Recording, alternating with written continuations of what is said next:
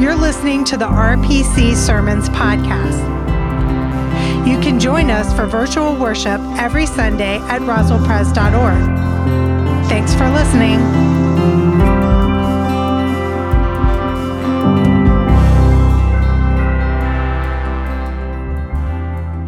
Well, again, welcome to Roswell Presbyterian Church. It is a joy to be in worship with you. I hope you all had a happy Thanksgiving. It's a wonderful time in our house. Today is special because it's the first Sunday of Advent. Advent is that season in the Christian year that leads up to Christmas. And Advent, as that song just so beautifully said, Advent means Jesus is coming to us.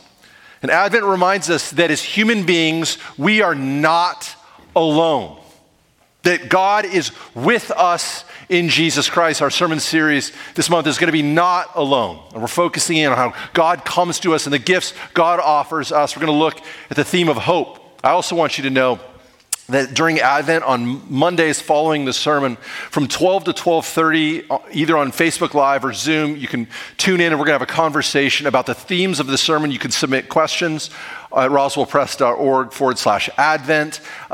There's also the Zoom link and the Facebook Live link. And we're hoping that we can kind of more deeply explore how these themes impact our lives during Advent. And today we look at the gift of Christian hope.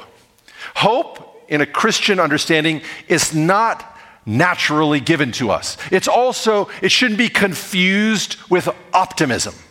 Christian hope is a gift from God. And I think we all agree we could use more hope in our lives. So let us look at this great passage from Holy Scripture from Psalm 130. Let us listen for the word of the Lord. Out of the depths I cry to you, O Lord.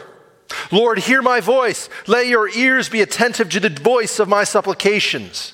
If you, O Lord, should mark iniquities, Lord, who could stand? But there is forgiveness with you, so that you may be revered.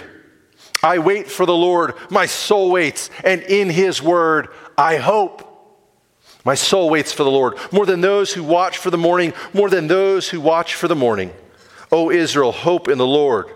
For with the Lord there is steadfast love, and with him is great power to redeem. It is he who will redeem Israel from all its iniquities. This is the word of the Lord. Thanks be to God. Let us pray. Gracious and loving God, we ask that in the next few moments you might be our teacher, that you by your Spirit might speak a word about hope to our hearts. Lord, we need to hear it. Oftentimes we go through times where it feels hopeless, and so we need the gift of your grace, the gift of hope. Lord, we are not alone. We thank you. And so now may the words of my mouth and the meditations of our hearts be pleasing in your sight, our rock and our redeemer. Amen. My wife reads more news than is probably psychologically healthy for anyone to consume. And she's so generous that sometimes she shares the news with me. And one of the places she gets news from, especially news about our neighborhood, is this app called Nextdoor. Maybe you've heard of it. And it's an app where people share their observations with their neighbors about the neighborhood. So they share everything on there. Watch out for the kids who are selling candy bars. Here's a recommendation for a plumber. Oh no, I heard there was a break-in. I mean, it's all on there. And one day she says, honey, you're not going to believe this. I said, uh-oh, I'm ready for this. And she says, Jeff, there are reports of an owl attacking people walking on the sidewalk. I was like, what are you talking about? Are we in an Alfred Hitchcock movie? And she says, no, seriously.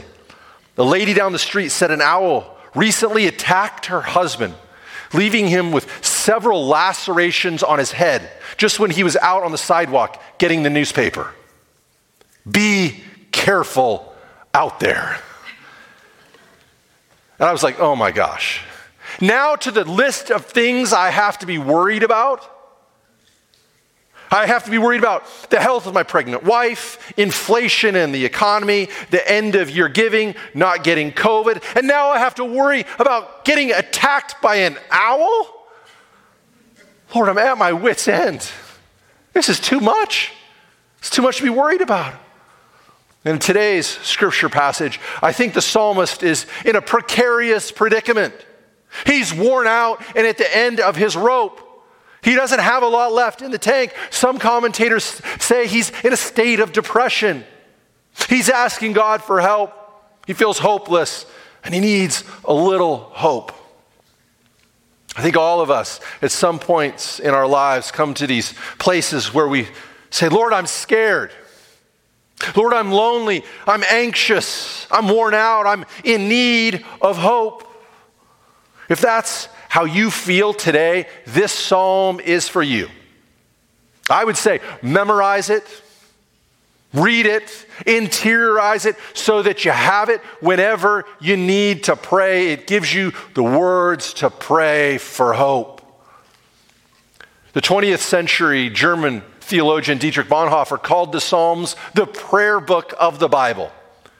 And he makes this really important point. He says, the Psalms don't just speak to us, they speak for us. They don't just speak to us, they speak for us. He's saying, sometimes we don't know the words to pray. And the Psalms give us the words to speak.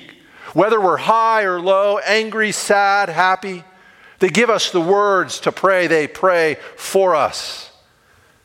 If you're anything like me, you're wrestling with anxiety. You probably have a list of things you're worried about. The economy, health concerns, geopolitics, the warming of the earth, your son's baseball team. Worry about your retirement savings. Will it last? What are you going to buy your spouse for Christmas? I could go on and on. We all have our fears. We all have our attacking owls. So how do we find what's necessary to live with hope amidst a world that confronts us with so many things to fear? How do we forge ahead when the future looks suspect? How do we live hopefully when at any moment an owl could swoop down and attack us? I think there are three options. The first option is we can turn to Panglossian optimism. If you've been around long and heard me speak, you know that my favorite word in the English language is Panglossian. And if you're going to be taking the GREs in the coming weeks, you'll want to listen to this. Pay attention. Panglossian means to be inappropriately optimistic. Inappropriately optimistic.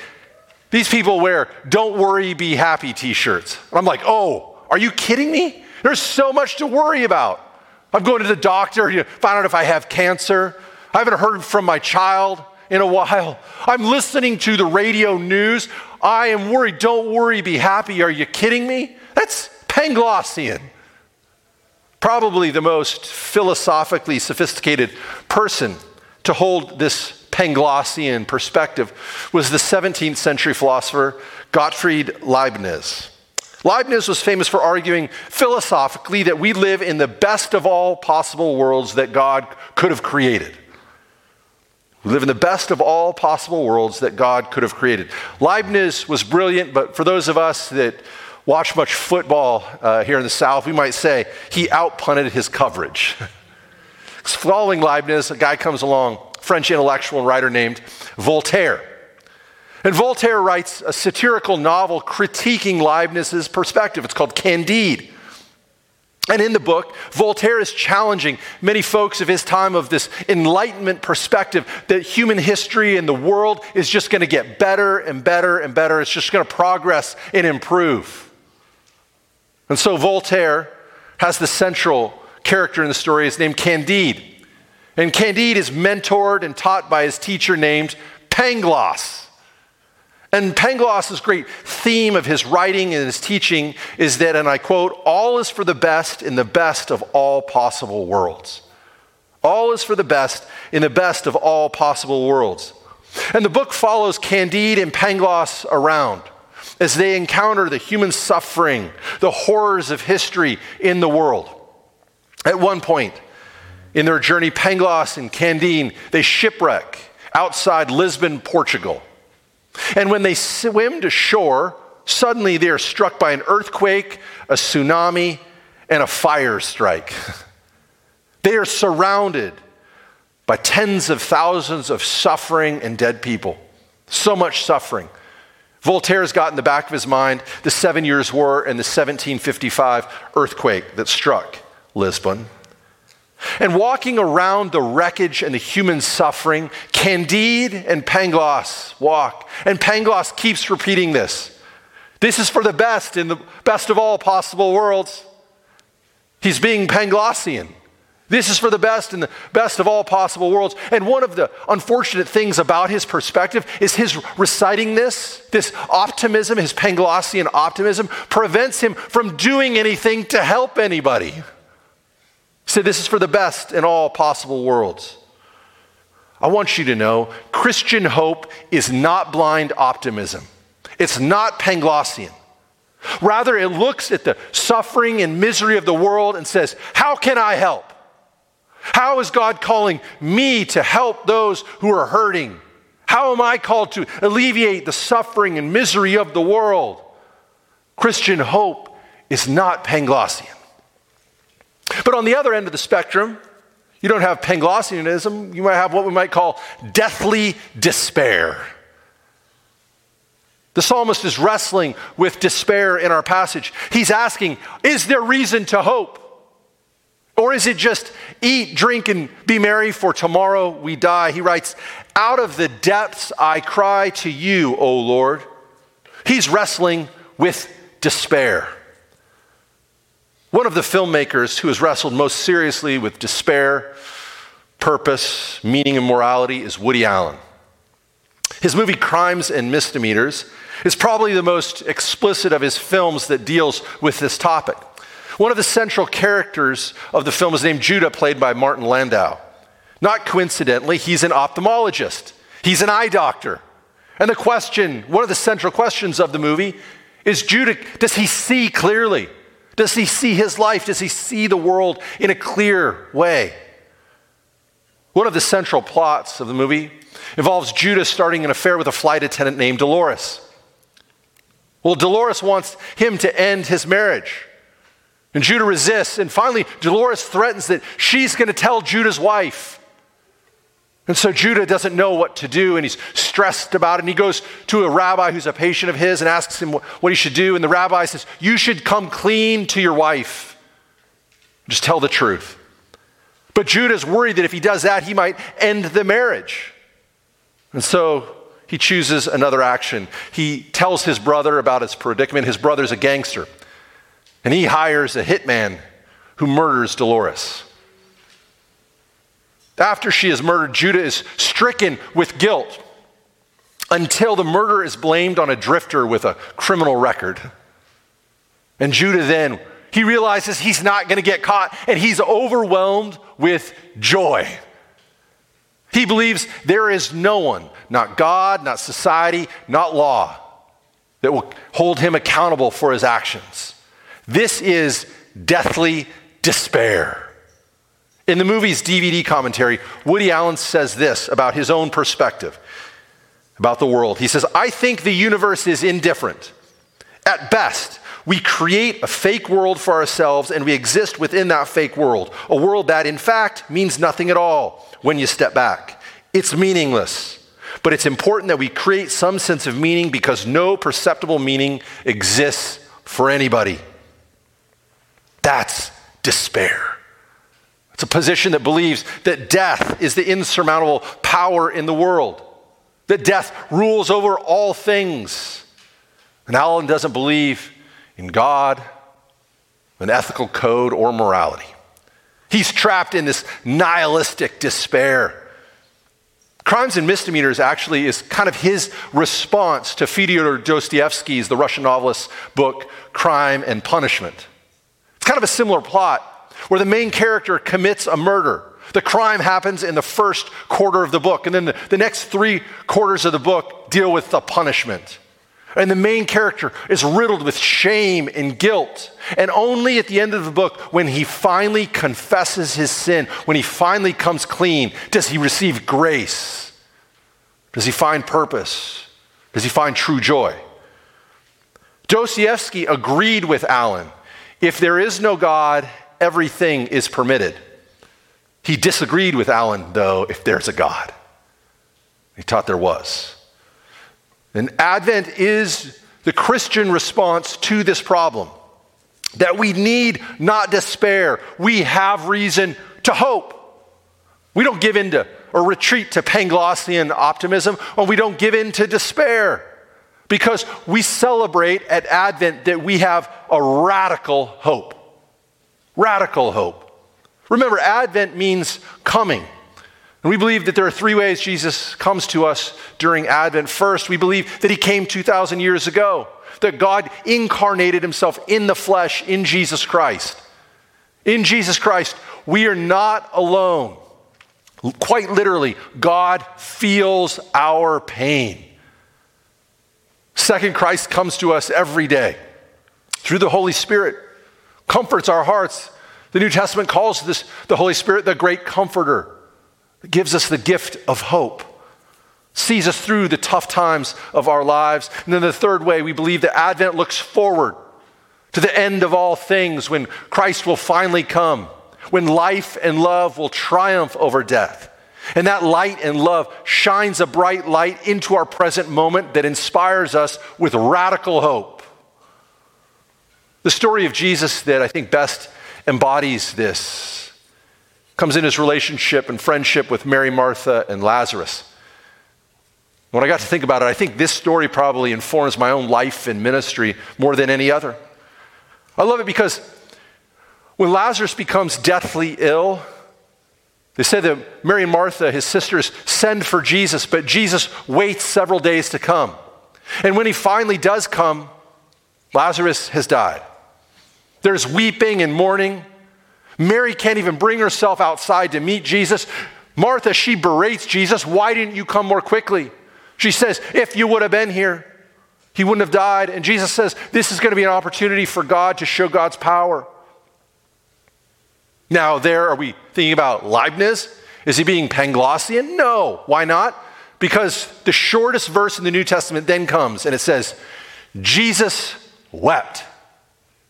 Jesus wept. Because if you know the story, what Jesus is about to do is to raise Lazarus from the dead, but he stops to identify with the human suffering, the pain, the agony of having a loved one die. And Jesus is there with them in their grief, in their mourning. Jesus weeps. This is a radical hope. It's radical because it's not afraid of wrestling with despair, but it's also hope because it doesn't let despair have the last word. We can pray with the psalmist, I wait for the Lord, my soul waits, and in his word I hope. Christmas is the time we celebrate the fact that God has come to us in Jesus Christ to offer hope. God doesn't remain far and distant. God comes near. To have radical hope, we need someone to identify with our failures, our fallibilities. We need someone who's wrestled with that unholy trinity of disease and death and despair. We need someone who knows these realities, but who has power to overcome them. And that overcoming them can offer us hope.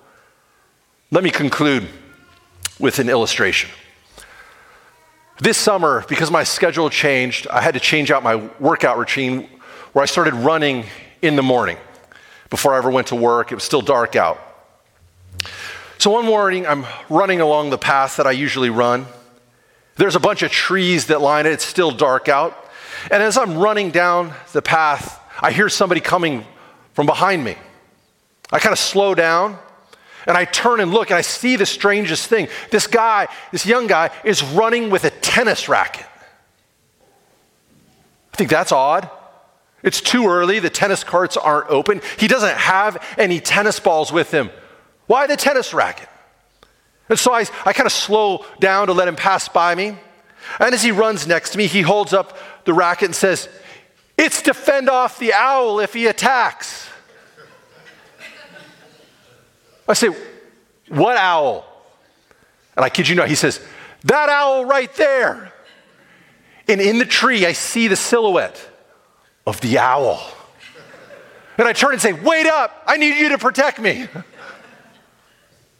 Friends, there are owls that will come and try to attack us. We need protection. We need someone to go with us who can offer us hope. And this is exactly what we have in Jesus Christ. Advent is the time we celebrate God's coming to earth in Jesus Christ. God's coming to us here and now in the Holy Spirit. And Advents point to the future when life and love will triumph over all things. And because of that, we can pray, I wait for the Lord, my soul waits, and in his word, I hope. Let's pray. Gracious and loving God, I pray that this Advent season might be a time where you can shine hope into our lives, that we won't retreat to Panglossian optimism, we won't give in to despair, but we will live in the radical hope you and your Son Jesus offer us. We thank you for that hope. In your name we pray. Amen.